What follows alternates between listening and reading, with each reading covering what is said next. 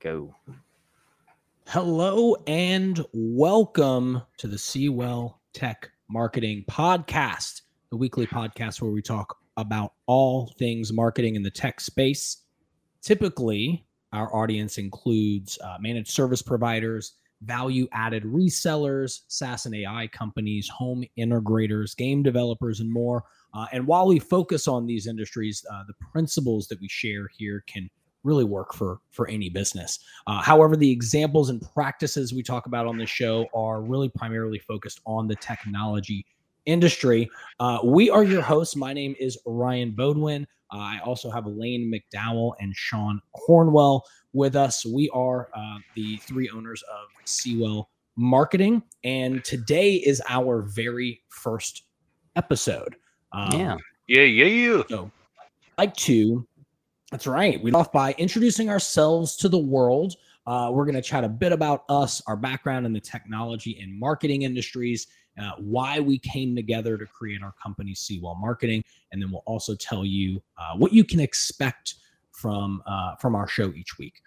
We'll then hop into today's topic. So let's jump right in. Let's first start with who are we? Sean, why don't we start with you? Can you give us a little background on yourself, maybe your work credentials, and why you got into this space, the technology space to begin with? Yeah. So I would say maybe 15 years ago, family wasn't a big fan of us getting student loans, and I had to find the most affordable trade to get into with the best return, which happened to be IT at the time. So that's what I jumped into. I started off as a sysadmin, just like most people did back in the early 2000s, and ended up specializing in network administration. Me and Lane kind of synced up and started our own company for our own little MSP and really built that up into what it became and sold it off. And we started this. Nice. Marketing wise, we've always done a lot of different stuff on the side. Even during our MSP days, it was nice little supplemental income. And we really had to dig in deep to really learn how to market our own MSP to grow it. It's not something that you can just build and people will come. So it was really important that we actually, became more than just gurus, but experts in this kind of field for our own sanity and our own, financial well-being. Awesome. And we're going to dive into that even more, a little bit more in this episode of kind of what you guys did whenever you owned your MSP together, the struggles that you faced with developing your own marketing plan. Before that, Lane, why don't you give us a quick background on yourself? Yeah, so I got into the IT space in general just because I enjoy problem solving and technical. I enjoy the technical aspects of problem solving. But Sean and we started our own MSP back in 2010, wasn't it, Sean? It wasn't a true MSP then. It was more break fix style. We did that for just a couple of years, and then we converted that over into an MSP. And we sold that early 2021, and we both enjoyed the marketing piece of growing that business and got really, really good at it. And so that's kind of what led us to Cwell. And now part of my responsibility at Cwell is I head up account management and customer success and overall marketing strategy for our clients. The reason I kind of get into this marketing space is I'm still passionate about the MSP industry, and I know firsthand that it's tough to grow an MSP, and I just want to be able to help share my success with others and help them succeed too. Awesome. And thank you. My name is Ryan Bodwin. I joined Cwell middle of last. I think it's almost a year ago. I think I joined last July. I have been. I head up sales for Cwell, and I've been in the sales industry for my entire career since I was 18, 19 years old. I started out door to door insurance salesman, if you can believe that.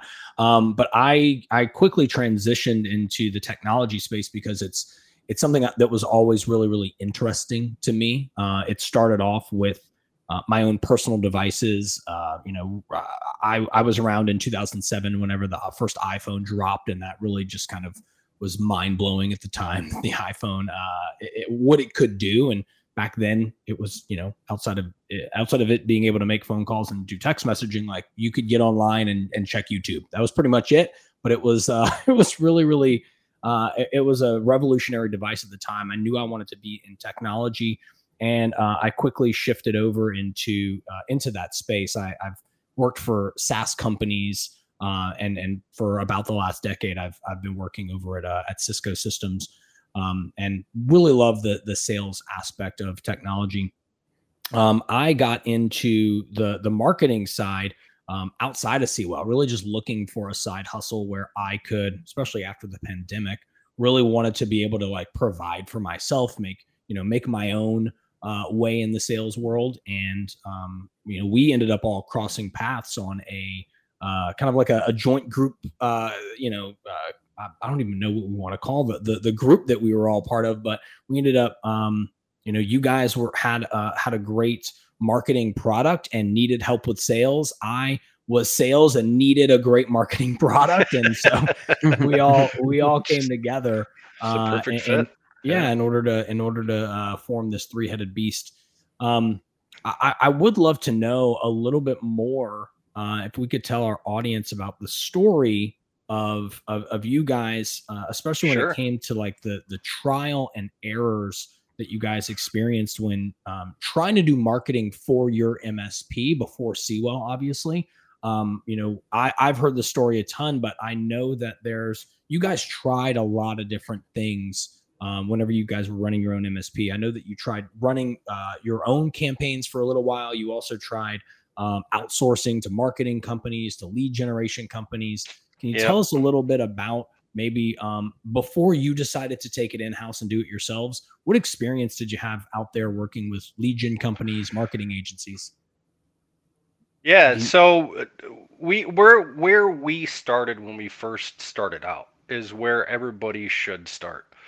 We just started knocking on doors, going to businesses, handing out pamphlets and flyers. I still believe a lot of that should be done today, no matter what size MSP you have. But that's where we started out, and then we started learning different marketing tactics. And at the time, we were too busy and involved in the business to be able to do a lot of the marketing ourselves. So we worked with other agencies. And Sean, I know you had the closest relationships with some of the agencies. Maybe I'll let you kind of fill in how some of that went, and the goods and the positives and the negatives and all that stuff. Yeah. So I was the one who hired him, worked closely with him, and also fired him. But but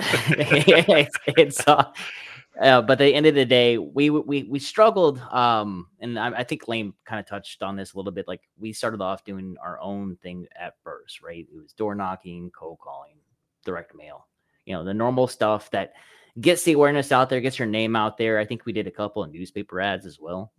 Some classifieds, that stuff worked back then. When was this? Was like 2010, 2011? Yeah. Okay. So we did that kind of stuff probably the first 2 years, 2010, 2012. And did that generate any interest? Did you guys get any clients there? We did, yeah. Not as much growth as we would like, but we probably got 400 no's to every one yes, but there was some growth there. Yeah, that's how we got started. It was more and during that time, like Lane had said, we were break fix, right? We were basically putting out our feelers for people who had problems that we could fix right now and make a couple bucks, right? There was no like mindset of like preventive maintenance and managed services. Like, that was managed services was like a new term coming up during that time.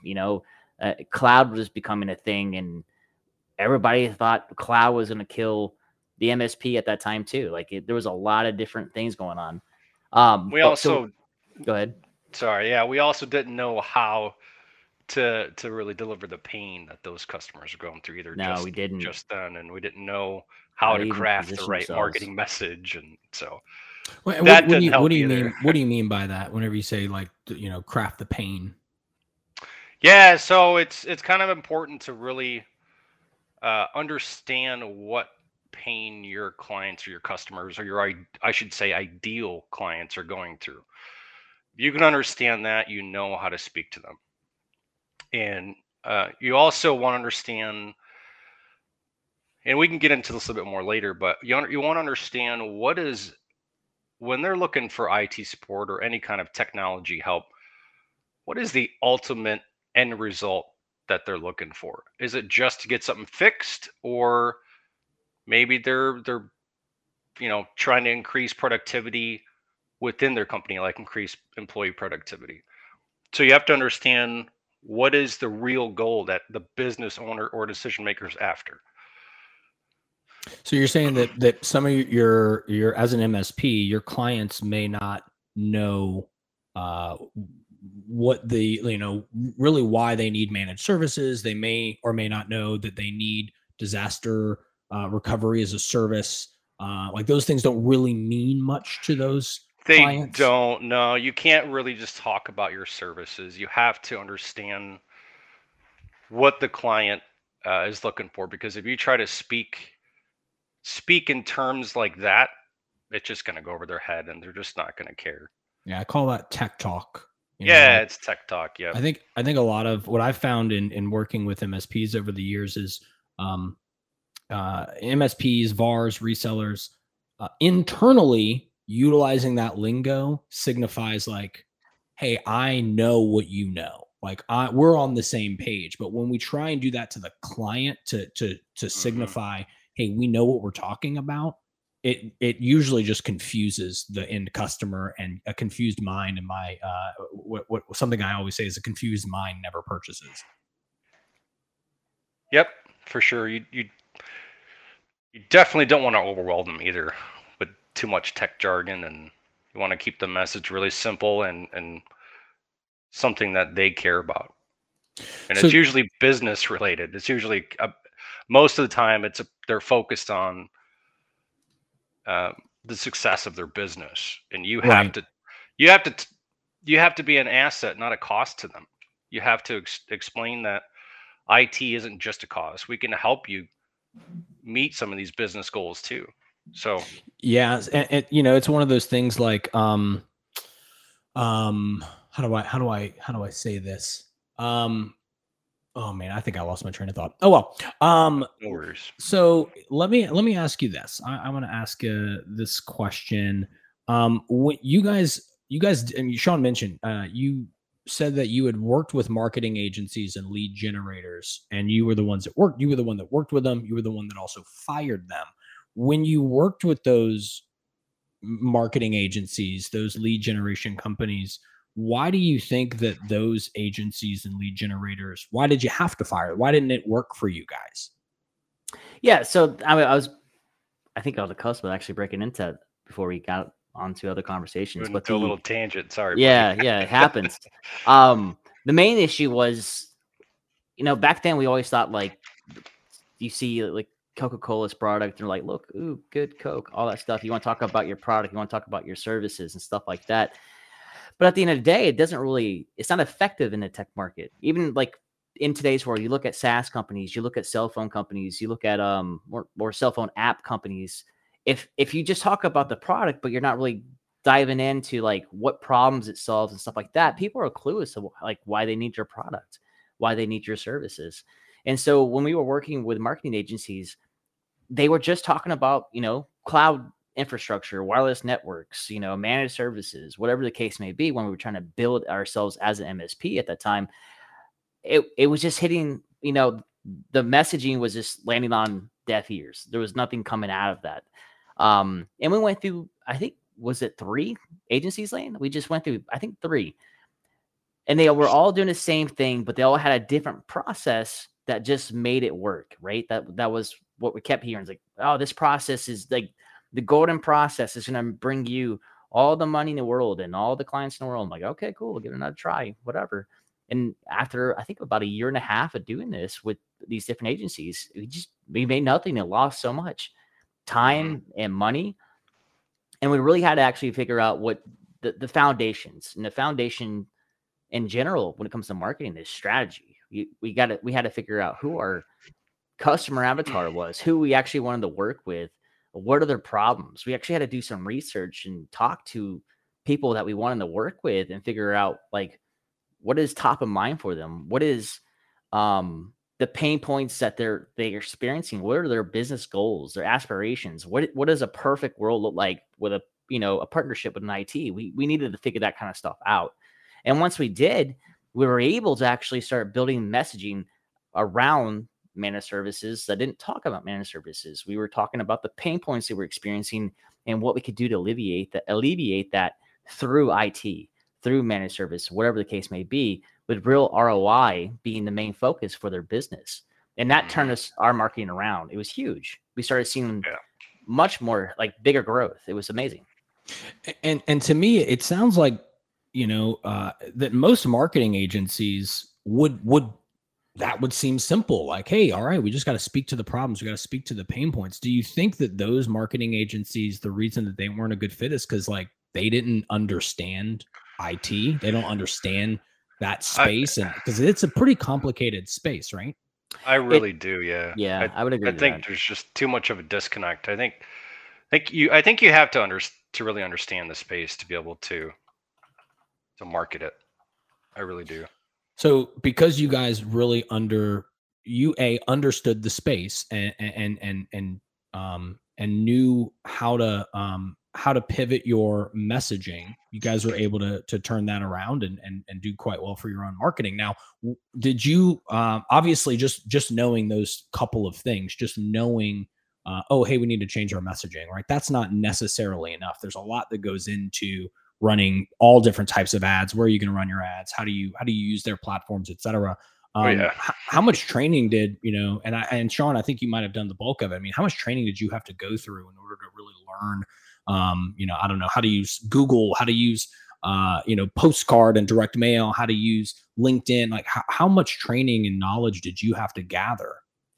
Well, at that time, it really became a split chore at that point, right? So Lane and I had to make a decision that Lane was going to run basically the business and I was going to run marketing. And I literally had to like unplug myself from all IT, all technology, and really just become a full-time student on a teach myself kind of thing through the Professor YouTube and Professor Google world, and really just download all this information. And there's a lot of different stuff out there that will, lead you down the wrong path and stuff like that. And there's a lot of great information. And if you take the time to really dig into like, the big people who have been doing this for a long time, they have a great reputation. They all do the same thing. They share their information. They share their secrets. And we like to do the same thing too. We don't like to hide anything from our clients and like how we do what we do. But like, it took a long time. That was the answer you're looking for. It was 8-hour days learning and absorbing and putting things into building systems and processes and stuff like that to actually get the ball rolling. And I would say it probably took us close to 6, maybe 9 months to really kind of have the prototype of the well-oiled machine, as we like to refer to it, to really get to see some kind of ROI out of all our efforts. But once we kind of got it down, we have basically what we used to call our 5-pillar process or 5-pillar program that actually made this whole thing work. And can you talk a little bit about like the success that you guys saw after implementing all of this? Yeah. So we went from maybe, I don't know, seeing 1 to 2 like clients a month that we had to do our big magic show and really try to convince them that we were the bee's knees and we're going to fix all their problems, to having people more so call us and request information. We've had people, I'm trying to think of some good ones here. We actually had some people that would actually, when they would call us, they said that they understood exactly what problem that we were going to fix, and that our marketing message actually resonated with them. They felt like we were talking straight to them. It was almost like a perfect marriage And then the beautiful part of it was because they were our target audience. We had figured out exactly who we were wanting to work with. And at that time, it was engineering and manufacturing companies, right? We wanted to work with those people, protect their IPs, and we were wanting to do network infrastructure type stuff, like design their networks, secure it, all that fun stuff, wireless, get into mamma jamma here, but they knew what we did and how it fixed our problems, and they knew that we were the right ones for it because we became that expert. We didn't have to go find them anymore. They were finding us. Yeah. So we were having more so 2 to 3 conversations a day at once it really got going. And so you're saying by identifying and knowing who you were talking to, again, those engineering and manufacturing companies and firms, that because you were speaking directly to them, like that message resonated with them. So like if you went, like, let's say you had that same messaging and you didn't change anything, and you were going to go and say like, hey, now we're going to go attack dental offices. What do you think would have happened there? Falling flat. It wouldn't have been great. It's just falling flat on deaf ears. Yeah, okay, so what you're saying is you have to tailor your message for the audience. Absolutely. You have to know your customer. Yeah, it's not, and it's just not the audience either, Lane. And you agree to this. It's the problem that they're experiencing. Oh yeah, we literally niched down as MSP into what problem we were going to solve. We weren't just trying to prevent issues, as MSPs do, that because it's really hard to build a message around that. We really dialed into this one solution that we wanted to become known for, and that's what we built our message around. Wow. Yeah, and I would say so in the beginning we struggled identifying some of the problems of our target audience. And we just kind of looked at each other and said, why don't we just call them and ask them? Yeah. And that once we did that, it made things so much easier. So anybody out there that's listening, if you don't know your customers' problems, just call them and ask them. Just pick up the phone and ask them. It's super simple, and it'll really help you narrow down your messaging to the prospects that you want to go after. Great advice. We've done that. We've done that here. We talked to because our customer base now is our MSPs, their VARs, their game developers, and I know we've gone through that exercise and asked them like, what's the big problem that you're facing today with, and for them and for the problems that we solve, it has to do with marketing, right? Getting inbounds. And I think we were all a little, we got a lot of clarity by asking those questions. We were able to really hone in our messaging. And I think that's resonated with the clients that we talk to and serve on a daily basis today. Oh yeah, absolutely. Yeah. 100%. So okay. So now we're at this point where you guys have got your marketing dialed in. You guys are getting tons of inbounds. How long did you continue to run the company like that before you sold? And maybe, how much were you growing year over year at that point? I think it was about 5 years after we really dialed in our marketing, and we saw every year it kind of varied, but it was around 30% year over year growth. Wow. Yeah. Double-digit numbers. I love that. Yeah, and people started to take notice. And in early 2021, they couldn't. An offer you couldn't refuse. Yeah. I mean, hey, that's the dream sometimes. Now it's middle of 2022. You guys are back to work again, right? Now you're doing something, you're still in the same space, right? But we're doing something slightly different. You're not an MSP anymore. We're all running this marketing firm, specifically targeting MSPs and other tech companies like that. Why are you guys still, if you guys sold it and hey man, we made our money, like why not just be like sipping Mai Tais on a beach somewhere? Why are you guys still out here serving this community? I am still passionate about this industry, and I think I mentioned this before, but I just remember the struggles that we went through when we first started, and even kind of midway through. And if I can be of service to somebody else to help them get through that phase faster, That's my goal. I just want to be able to help other people that were in my same situation. Yeah, and it's the same for me. There's no shortcut in this business, especially this business. There's way too much competition. And I like to tease a lot of our clients that, MSPs are like Walmarts or multiple on each corner, right? Like it is what it is. But there's plenty of people out there, plenty of businesses out there for us to all have a little bit of action, right? And that's why having so much competition still works. It's just that we have to get out from the white noise, right? And every single client that we work with, we always preach, let's niche down, let's find that real good target audience that well, and let's really try to hyper focus on that so we can start seeing some growth in there. And then once we get that growth in that one piece, if you ever want to go just a little bit wider or even more wider than that, then we can go from there. But let's get the growth going. Yep. But to your point, Ryan, like I know some Mai Tais on the beach sounds great, but they're high in calories after a while. So that is true. I'm a big boy. I don't want to be much bigger. So we we did take a break for a little while too, but honestly, it gets boring.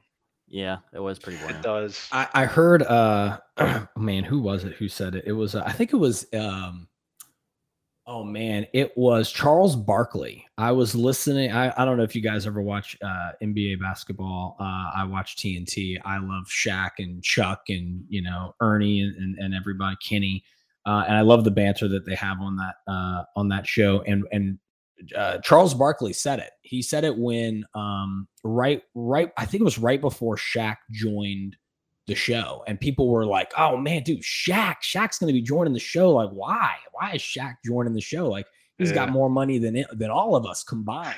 Like, and Chuck goes, I knew it. And they were like, "What? What are you talking about?" They're like, players like Shaq, right? Players like that, players like Barkley, like they're like 3 months after 3 months of retiring, like. You're just bored. You got nothing to do. That much drive, that much hustle. You have to be putting yourself out there. You got to be doing something productive. And that's always kind of resonated with me. And I think I've always looked at retirement as being like this age somewhere in the future. But the more and more I think about it, like, what the heck am I going to, if I retire at, 55 or 60 or 65, whatever, then what? Well, then what am I going to do? Right? Like I would rather work on a passion project and something I still truly love doing. And I think it sounds like that's kind of where you guys are. Yeah, absolutely. Yep. I don't think you can only go fishing for so long before it really gets boring. Yeah. And I definitely wasn't ready to become obsessed with my yard yet. So not just yet. No, I'll give it 10 more years. There you go. Although you did say you're starting to like golf now, Sean. Oh yeah, pick up that habit over the weekend. Oh yeah, yeah. We got some clubs coming in. I actually did pretty good. I did pretty good actually. For my first, I can't hit with a driver. I can't hit off a tee well. I warned you about that. You did. I was using like a hybrid 4 off the tee just to see if I can hit with that, but I gotta get some practice teeing off. Outside of that, like I was consistent with a 6 iron, or I think I played mainly through 6 and 9 irons. Yep, and put it in, so we're good. That 6 and 7 iron for me is like, that's a great one. I like the 9 iron too. I'm a big fan of that one. I like hybrids. Any iron I'm good with. Driver, man. There's so many times that if I'm out of practice, I'm like, I don't care if it's a par 5. Like, I'm just not going to pick up the driver because I'd rather hit it straight and 100 and 120 yards than hit it 200 yards into the woods somewhere. It just doesn't work for me. Anyway, so like fun. if you guys don't mind, before we transition into the next topic and our main topic for the day, we haven't even gotten into the main topic for today, guys. Oh my goodness! Anything else that we that either of you want to that you think's relevant about telling your backstory, either with your former MSP or kind of how Cwell came to be? Anything else that's relevant? No, I think we covered kind of all like the high level, all the basics, backstory, and I would say so. Me and Sean, I guess we could add this little tidbit information there. Me and Sean met back in. Me and Sean are both gamers. We're big gamers, and we met through. I don't know. Maybe some of you know this game out there. It was pretty popular back then. But World of Warcraft. We met through that game, and I'm not a gamer at all, but I think everybody's heard of World of Warcraft. If you like South Park, you know World of Warcraft. They had commercials galore. We're talking to the tech industry. I'm sure like there's a ton of people that. Yeah. So you guys met playing video games online, World of Warcraft. So I was 17, he was 18, and we were raiding and PvPing together and have a good old time. Okay, so 17, 18 years old, how many years went by before you guys opened up your own business together? I think we were in our early 20s. Yeah, it was only just a handful of years. 3 or 4 years, I guess. Mm-hmm. 3 or 4 years after meeting online, had you met in person? You guys had started your business. We had met when we solidified our plan. That was the first time we met in person. Sure. Solidified our first business plan. Yep. How did that go? Where did you guys meet? Let's kind of go geography. Lane, where are you located? I am in northern Illinois. Okay, and Sean, so right on the lake. Where were you at the time, Sean? I know that you might have moved. I was in Georgia still at the time. You were in Georgia, okay. Yep. And that's where you're at today. But I know you were in Louisiana for a while. Yeah, Louisiana. Lived in Nebraska. I lived in Florida. Lived around. Yeah, all over. Bouncing around. So you guys, where did y'all meet? We met in Wisconsin Dells. We had planned a little trip with our friends and rented a cabin up there. No, it was actually Adam's cabin. It was one of our friends' cabins, right? Another friend, another little Warcraft friend. Yeah. Wow. It was a nerd convention. Maybe I gotta get into gaming. Sounds like a networking opportunity I'm missing out on. Yeah, absolutely. Yeah, it was a little hiking, fishing / recreation trip. It's a lot of fun. And then we spent a couple of days kind of putting our business plan together, and we both went back home after that, and we just stuck to it. Like we really, I thought, I figured one of us was going to give up after like a month, but nobody ever gave up. We just kept seeing it through, and that's fantastic. Yeah, it was great. Congratulations on all the success, guys. Really. Yeah, thank you very much. The one thing you forgot about though for that trip was the biscuits and gravy with the 4-6. Oh my god! Yeah, I'll let you tell that story another time. Yeah, another time. Okay, all right. We'll stay tuned. We'll get that story maybe on the next one. So let's switch gears here. So the topic of today is marketing funnels, right? So that's something that some people may be familiar with. That might be a term that somebody has maybe never heard of before. Sean, I'm going to lean on you for this. Can you give us a quick explanation of what you would consider a marketing funnel or a sales funnel? Yeah. So, a lot of people will actually interchangeably use marketing funnel and sales funnel, but it's totally lead funnel but a marketing funnel, especially in our use, is completely different from a sales funnel or lead funnel. The purpose of a marketing funnel is to look at 3 different layers of marketing, from awareness and decision and then buyers, right? Like we're trying to push people down this 3-step process. And it's not that you have 3 different marketing campaigns happening for this 3-step process, but a network of things that are happening. The overall goal of a marketing, funnel is to make sure that you get people aware of your brand. They just get to discover like more about you, more about your products, your solutions, the problems that you're solving. Even the company and like who you are and as a company, and that's the top of the funnel. Your team, and yeah, absolutely. You just mentioned top of the funnel. Can you go through? You said 3 steps, so I assume there's 3 sections of the funnel. Can you talk us through high level, like what's that top of funnel? What are the next 2? Yeah, so your top of funnel, we lovingly call it the tofu, and then you got the mofu, which is middle of funnel, and bofu, which is the bottom of the funnel. I know if y'all are part of any marketing classes or groups or coaching and stuff like that, you'll probably hear those terminologies, but that's what they're referring to. And I wish I had pulled up my actual funnel here so I can explain it better. I'm better at visuals than I am just coming off the top of my head here. But your top of funnel, like I said, that's all awareness, discovery. Middle of funnel, you're trying to get people to start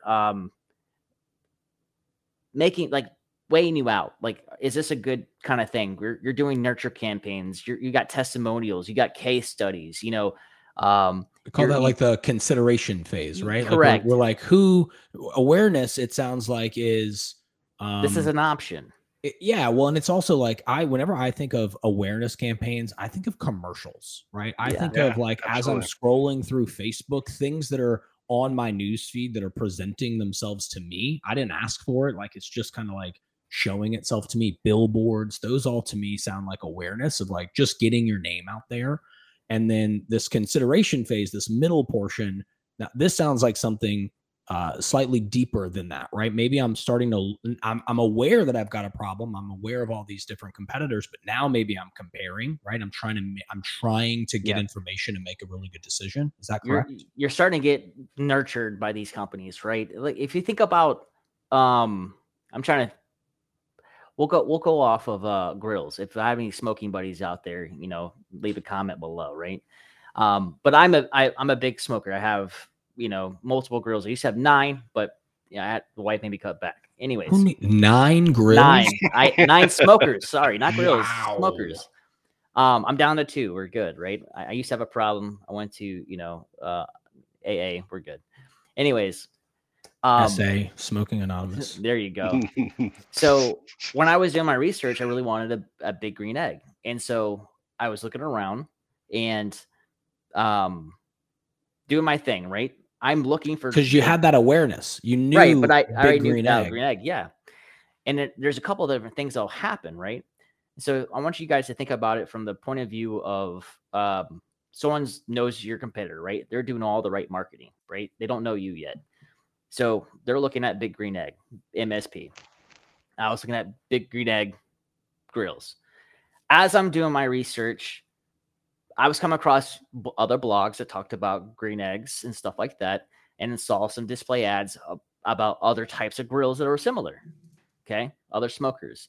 Clicked into that. I'm like, all right, well, that's an awareness campaign, by the way, guys, a display ad. So I clicked on it, started reading more about that company's smoker, and I was like, this is really cool. This is really intriguing. I like all the features, all that fun stuff. As soon as I left that website, went down to hang out with the wife, watch some TV, got an email.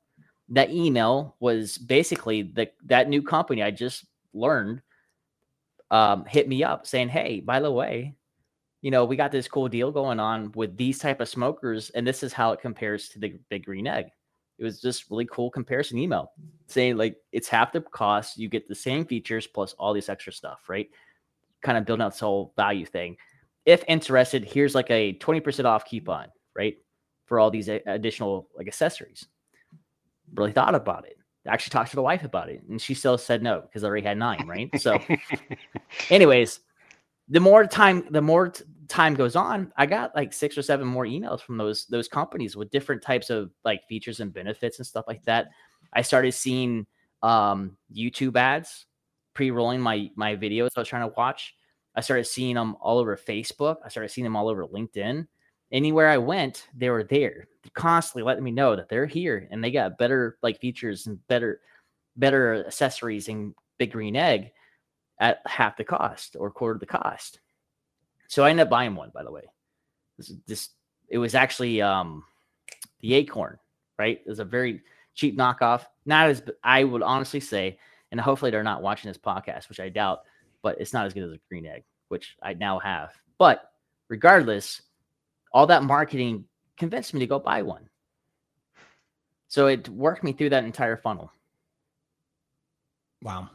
So it took you went through this awareness campaign of knowing who you wanted to go with. You went into what was considered like consideration phase, right? And started doing a bunch of due diligence and research. And then you finally got to like the point where you're going to be making a decision, which is what I would consider like the bottom of funnel piece. Mm-hmm. What sort of what was it that pushed you over the edge in that bottom of funnel piece that got you to go with Acorns? Honestly, and y'all gonna find this goofy, but they threw in some free there was some free peach butcher paper for wrapping briskets or whatever your other meats. I was like, you know what? That stuff is expensive. So what are they? So to me, that sounds like a compelling offer. They had a compelling offer to get you to go. And again, where does compelling offer sit in the funnel? A good compelling offer actually sits top, middle, and bottom, but it depends on like how you position it, right? And a lot of times, our bottom of the funnel offers, I like to call them end the door offers, right? So the idea was like, hey, look, get this, you get this entry grill, you're going to get all this butcher paper, and then they're already throwing in like the meat, the tongs, and the pokers, the thermometer. Like I was getting a nice little bundle for a good price. And then after I bought that grill, guess what? I was getting marketed all their upgraded grills, and they knew I had 9 grills now. So they wanted me to have 10, 11, or 12. Yeah. They knew and I bet you they wanted to sell you every accessory they could, all the pellets, all the papers, everything that they could, and constantly hitting you with those absolutely. nurture emails. Absolutely. Retargeting ads, all of that good stuff. Oh yeah. So what do you think if that's the funnel, right? We have top, middle, bottom of funnel, and that's like the big holistic view that businesses, regardless if you're in the tech industry or in some other industry, that's what you should be doing. Mm-hmm. What do you see most businesses doing instead of that? Yeah. So what I see a lot of MSPs doing, they really focus on one piece. They get the mindset that like, I need a sales guy and I just need him to call, knock on doors, and close me deals. Right. And the problem is, especially in today's world, if you have anybody knock on your actual door at your house, we all have Ring cameras and all this other stuff, but you're not really going to answer that door. Right. You just know better. You don't want anything that's coming to your door. You have to be proven a lot of different information. Even if we think about what we do as a consumer, when we're buying products, we all look at reviews, testimonials. We will look at videos on like these how-to videos, or review videos. We do so much research as consumers to really figure out if this is a product or a service that we really want. And we really have to do that even in the B2B space. B2B is really no different from the B2C space when it comes down to what you have to prove. It's just how you do it. And so you'll see MSPs that might have the case studies and the white papers, but they have no awareness campaigns. No one knows who they are. So there's no one going to look at this stuff. Yeah. Or we come across that problem a lot. It's lack of awareness. Yeah. Or they're not doing anything to drive traffic to their site, through easy Google search campaigns or even Google display campaigns. Hell, even social media posts just to drive some kind of traffic to get people looking at your offer, your website, your landing pages. And the issue is that there's a bunch of holes in the marketing, and especially in the tech space. And that's where we try to come in and strategize with our guys so that we can actually help them fill in those gaps, and show them what they're doing right, and then help them understand what they're doing wrong, so that they can actually have a real marketing funnel. I don't know if you guys ever try to cup some water in your hands and you have these holes in it. You're going to not have any water where you want it in your mouth, right? Or very little. So we want to plug all those holes. So are you, if I'm hearing you correctly, it sounds like most companies, they're likely leaving out one or more parts of the funnel, right? We might only be focusing on awareness, and we're like, okay, well, I'm doing marketing, I'm posting on social media. Why isn't this working, right? Yeah. Or I've got a sales guy, which is to me bottom of funnel. Why is this not working, right? And it sounds to me like, well, it's because you're not doing it all. And doing it all doesn't necessarily mean like, oh, I've got to be doing Facebook and Google ads and LinkedIn and, cold calling and doing like a million things, right? But at least a little bit of each stage of the funnel, correct? Yeah, absolutely. So diversifying between and kind of having like that holistic approach of at least some parts of the whole of each stage of the funnel. And you do want to have to synergize a good bit, right? You don't want to just like, I'm going to do X, Y, Z for awareness and, ABC for middle of funnel, and then hopefully we can close people on the bottom of funnel. You really need to think about the strategy of how this all works together, because it is a symbiotic ecosystem. I think what might be helpful too is if we kind of maybe towards the end is go talk about each stage of the funnel and maybe just give a couple of examples of what type of content would be in that funnel. Yeah, let's talk about that now. So like let's start with awareness. Like what are some channels? Let's start with channels. Where awareness would be key. Yeah, so you can do any kind of ads, right? And you can go as traditional ads, as direct mail, billboards. I don't know if billboards would be fruitful. I don't think I've ever seen an IT company on a billboard, but you never know. You can do cold emails, just reaching out to people in a very personalized way to let them know that you're there. Pop-ups, like events. Events and stuff like that too. You can utilize pop-ups on websites or your own website or other people's websites. Display campaigns, which is little square images that you see with ads on them on people's blogs and stuff like that. And then social media. Yeah, social media. Oh, yeah. Facebook's good for awareness. LinkedIn is really good for awareness, especially in the tech space. And it really depends, right? So if you're like business to business tech space, LinkedIn. If you're business to consumer tech space, Facebook all day, right? It's just where you're gonna be able to have that kind of conversation.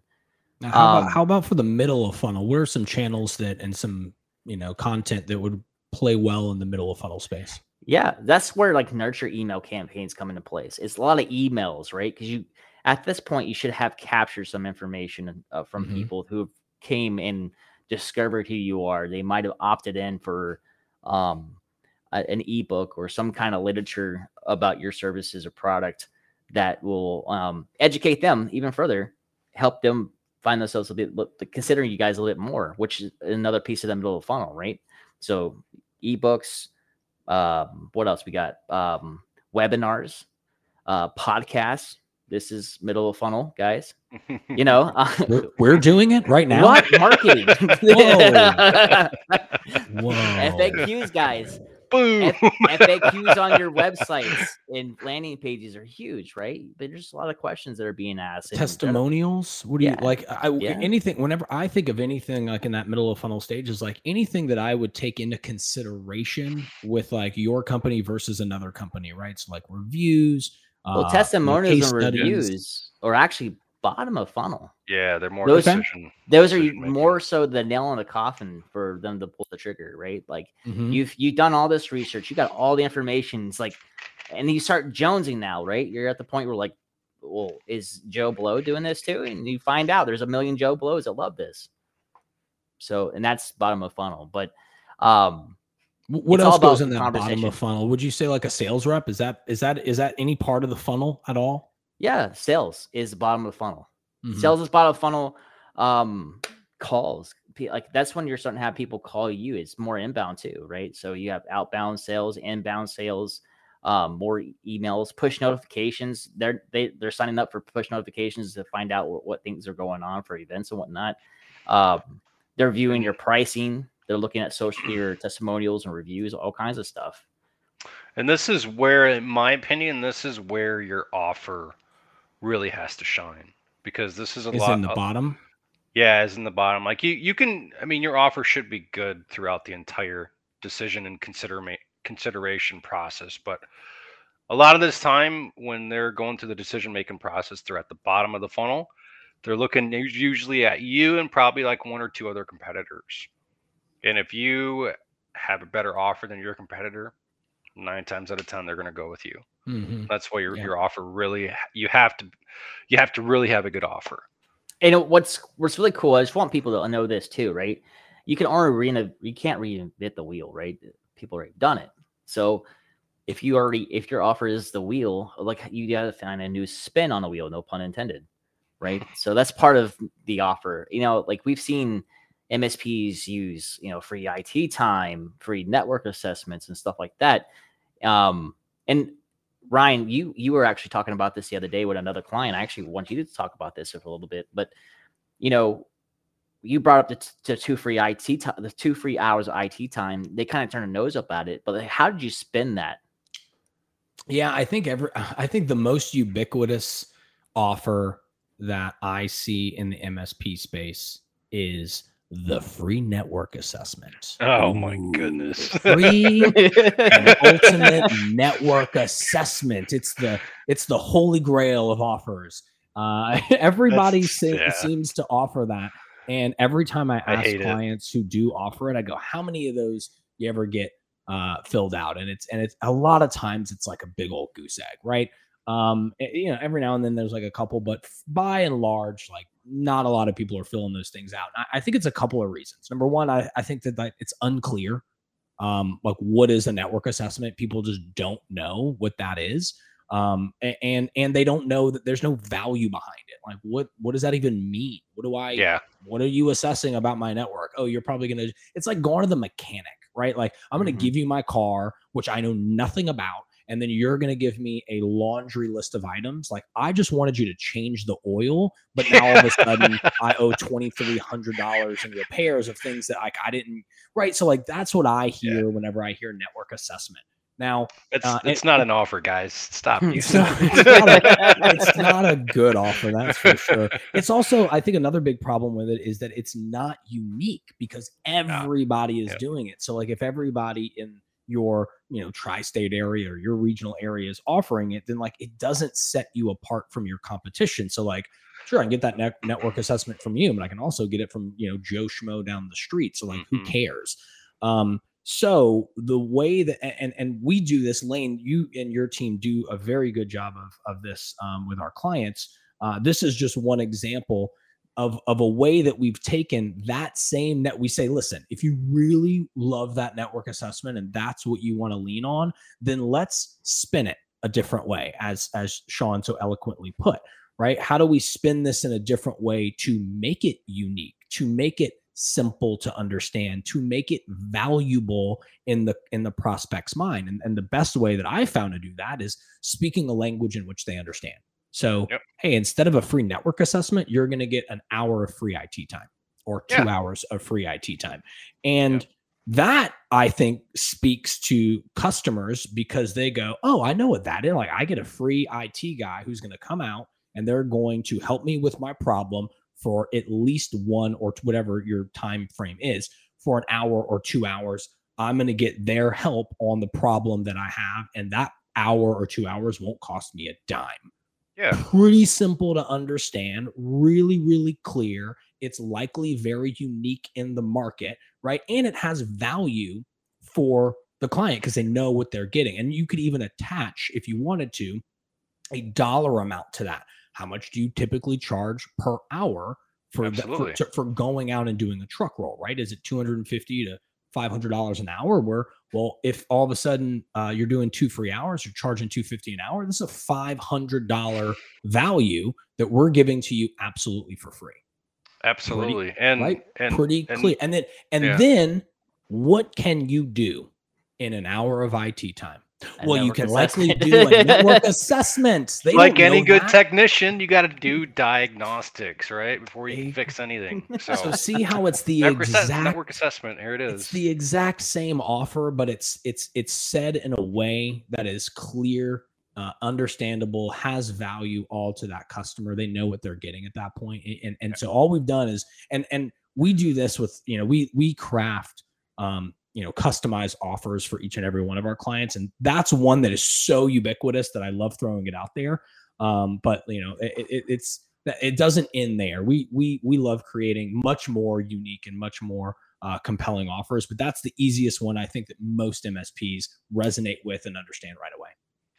Yeah, and there's another way you can kind of spin that too. In this industry, trust is a big factor, and I'm sure a lot of you guys know that, but a big reason that people stay with their IT service provider or IT guy, even if they're bad, is because they trust them.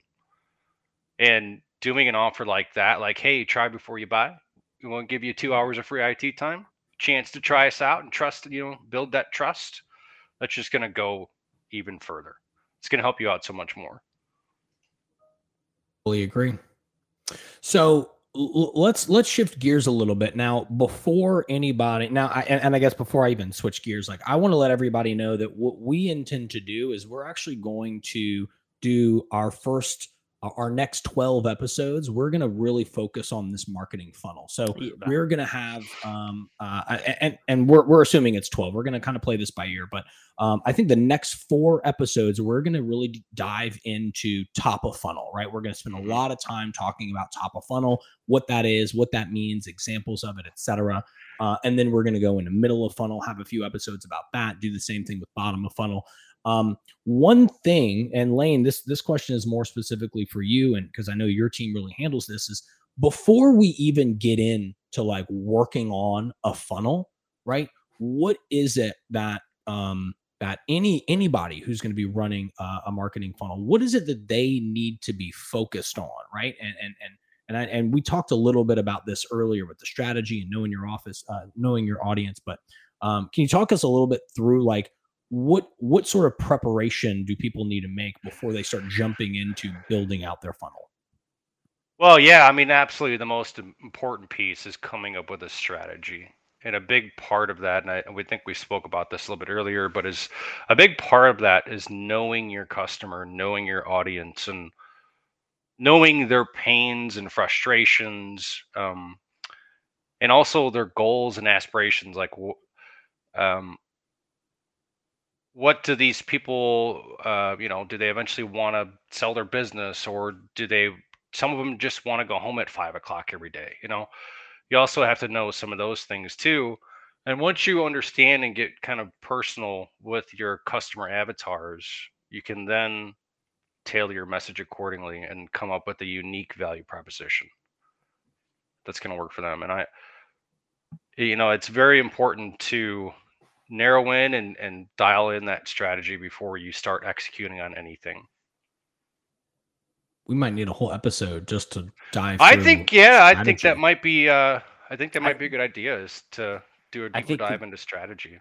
I think strategy must come first, regardless. Yeah. Right. Yeah. You can't do marketing without the strategy. And Yeah. so it should be the next we do that for every client that we serve. We always start with strategy, before we do anything. And why do you think that's so important? Why is that so important? You got to know where to aim before you shoot, right? You don't want to just go out there and start blasting and hope for the best luck. I just started blasting. You blasting. want to aim your gun, pal. Yeah, so you got to know who you're talking to, right? I feel we say this all the time: is if you try to talk to everybody, you end up talking to nobody. Yeah, absolutely. Yeah, right? Yeah. We kind of hit it. We talked about this early on in the thing where we were talking about how we were working with the agencies and had to end up firing them and learning how to do our own thing first. And the goal is that you really you really want to set yourself apart, and the only way you can set yourself apart is figuring out like who you want to serve and what their needs are, and really coming up with that messaging and solution to that problem, right? That's the only surefire way to see some major growth in any company. This is not just MSPs or tech companies. This is any company, and every single company that's worth, 1, 10, 100, $1 billion, they've all had to do some sort of strategy with their marketing plans to get them to skyrocket. And I mean, that's extremely important, right? Yeah, I think two companies that have done a great job. Obviously, these companies are outside of the not really outside of this industry entirely, but more consumer markets. I think Apple and Nike do some of the best marketing strategy out there, because man, they sure know exactly who their audience is, and they've tailored their messaging so well that if you look at their logos, there's no name. There's no name next to the Apple logo, and you know what company that is. There's no name next to that Nike check, but you know exactly who that company is. And I think that they've done a really, really great job at, and I'm sure they spend a lot of time and a lot of money developing that strategy before they go and execute on all of the different ad campaigns that they run. Oh Hey, yeah, but I think they'd be extremely foolish not to, just with the amount of money they put into marketing. Like that'd be very foolish of them to not have a plan first. Yeah. my And wife Just like has anybody. a schedule of all their keynotes. Like she knows when their keynotes are coming up before I even knew they had keynotes. I'm just telling you, she loves Apple. They know who they're talking to. She's an Apple Yeah, sure. connoisseur down there. yeah, I'm a big Apple fanboy as well. I'm really looking forward to the Apple glasses. I know that there's like nobody knows yet, but like that's the next Yeah. thing. Well, That we'll is see the about next those. thing. Just wait. What Just happened wait. to the Google glasses? The Are those world still wasn't around? ready yet. Yeah, the Yeah, world wasn't ready yet. Yeah, they weren't ready yet, but now with everything going on, like I think it's inevitable. FaceTime's going to I become think you're right. really FaceTime. Oh yeah. FaceTime. Well, and It's just like for me, I like to if I go to the gym, I like listening to podcasts, but I also like watching videos on YouTube. And so I end up having to listen to the video on YouTube and kind of have my phone in my pocket, but I can't close my phone because like then the video stop playing and I can't hear it. So I anticipate like I'll be in the gym and I'll be able to watch the video while I can listen to it while I'm doing my workout. That'd be kind of cool. yeah, be kinda that'd cool. be very cool. Getting text messages will pop up. Like you thought the Apple Watch was annoying with notifications, right? With people always doing this. Now people aren't even gonna you're gonna look at people and you're gonna be like, are you texting right now? Are you reading a text right now? That brings me. Oh, you thought texting and driving was bad. Just wait till you get the Apple iPad glasses and driving. Oh yeah. Wait till the day where technology is so far in advance that you never have to remember a name. Now you don't have to remember a phone number, but watch, you want to remember a name. You wear your glasses, and it's gonna be the name's gonna be floating above. Oh, that'd be cool. Sims. Just like it's like a little border around their head. It'll like, be a bit it's John. they're gonna be all AR glasses, and the way that it was pitched originally, I think this is when Google did it, like turn by turn directions would be perfect for glasses, right? That'd whether be you're cool, walking yeah. or driving or anything like that. But then also, if you have a camera on here, and this is where I think it didn't catch on originally, is because people didn't like being recorded. But now in the world that we live in, everybody's always being recorded all the time. Yeah, but I think that there's going to be a camera. It's going to see a face. It's going to be able to identify. It's going to pull up it could pull up their Facebook, their LinkedIn, be like, hey, here's this person. Here's what they've done, blah, blah, blah. You'll have all this information readily available right in front of your eyes. I'm not saying it's good or bad, but I know it's coming. Yeah. It's sort of exciting. We'll just have to wait and see what happens. I'm excited about it. I'm very progressive. I love technology progressing, despite what, a lot of people are like, oh, it's too much. It's too in our faces. And I tend to agree, but also like, you're not going to stop the train from rolling. So you may as well get on board. True. Quick recap. Like, obviously I think we've changed a little bit. I think the next couple of episodes, maybe one or two, we're going to focus a bit on strategy, right? Like and then from there, we'll continue diving into the rest of the marketing funnel. But really, this is our first episode. Super happy that each and every one of you joined in, listened in. You can follow us on any and all of the social channels out there: Instagram, LinkedIn, Facebook, TikTok. Every one of those, our call handle is at Cwell Marketing. That is at the letter C, WELL Marketing. We hope to see you out there. We really want you guys to follow us. And if we can help in any way, feel free to reach out. We're a relatively small boutique marketing firm. We check all of our DMs each and every day. So feel free to slide in. We're happy to answer those questions that you guys have. Send us a message. Yeah, comment on the podcast. Let us know what you like about it, what you didn't like about it. We want to make this show exclusively for you guys and gals. And we want to make sure that we're getting your feedback. Yeah, absolutely. Well, Lane, Sean, appreciate your time today. Yeah, you too, man. And we'll see you all on the next show. Alrighty. Thank you very much. Thanks, everyone. Have a good weekend.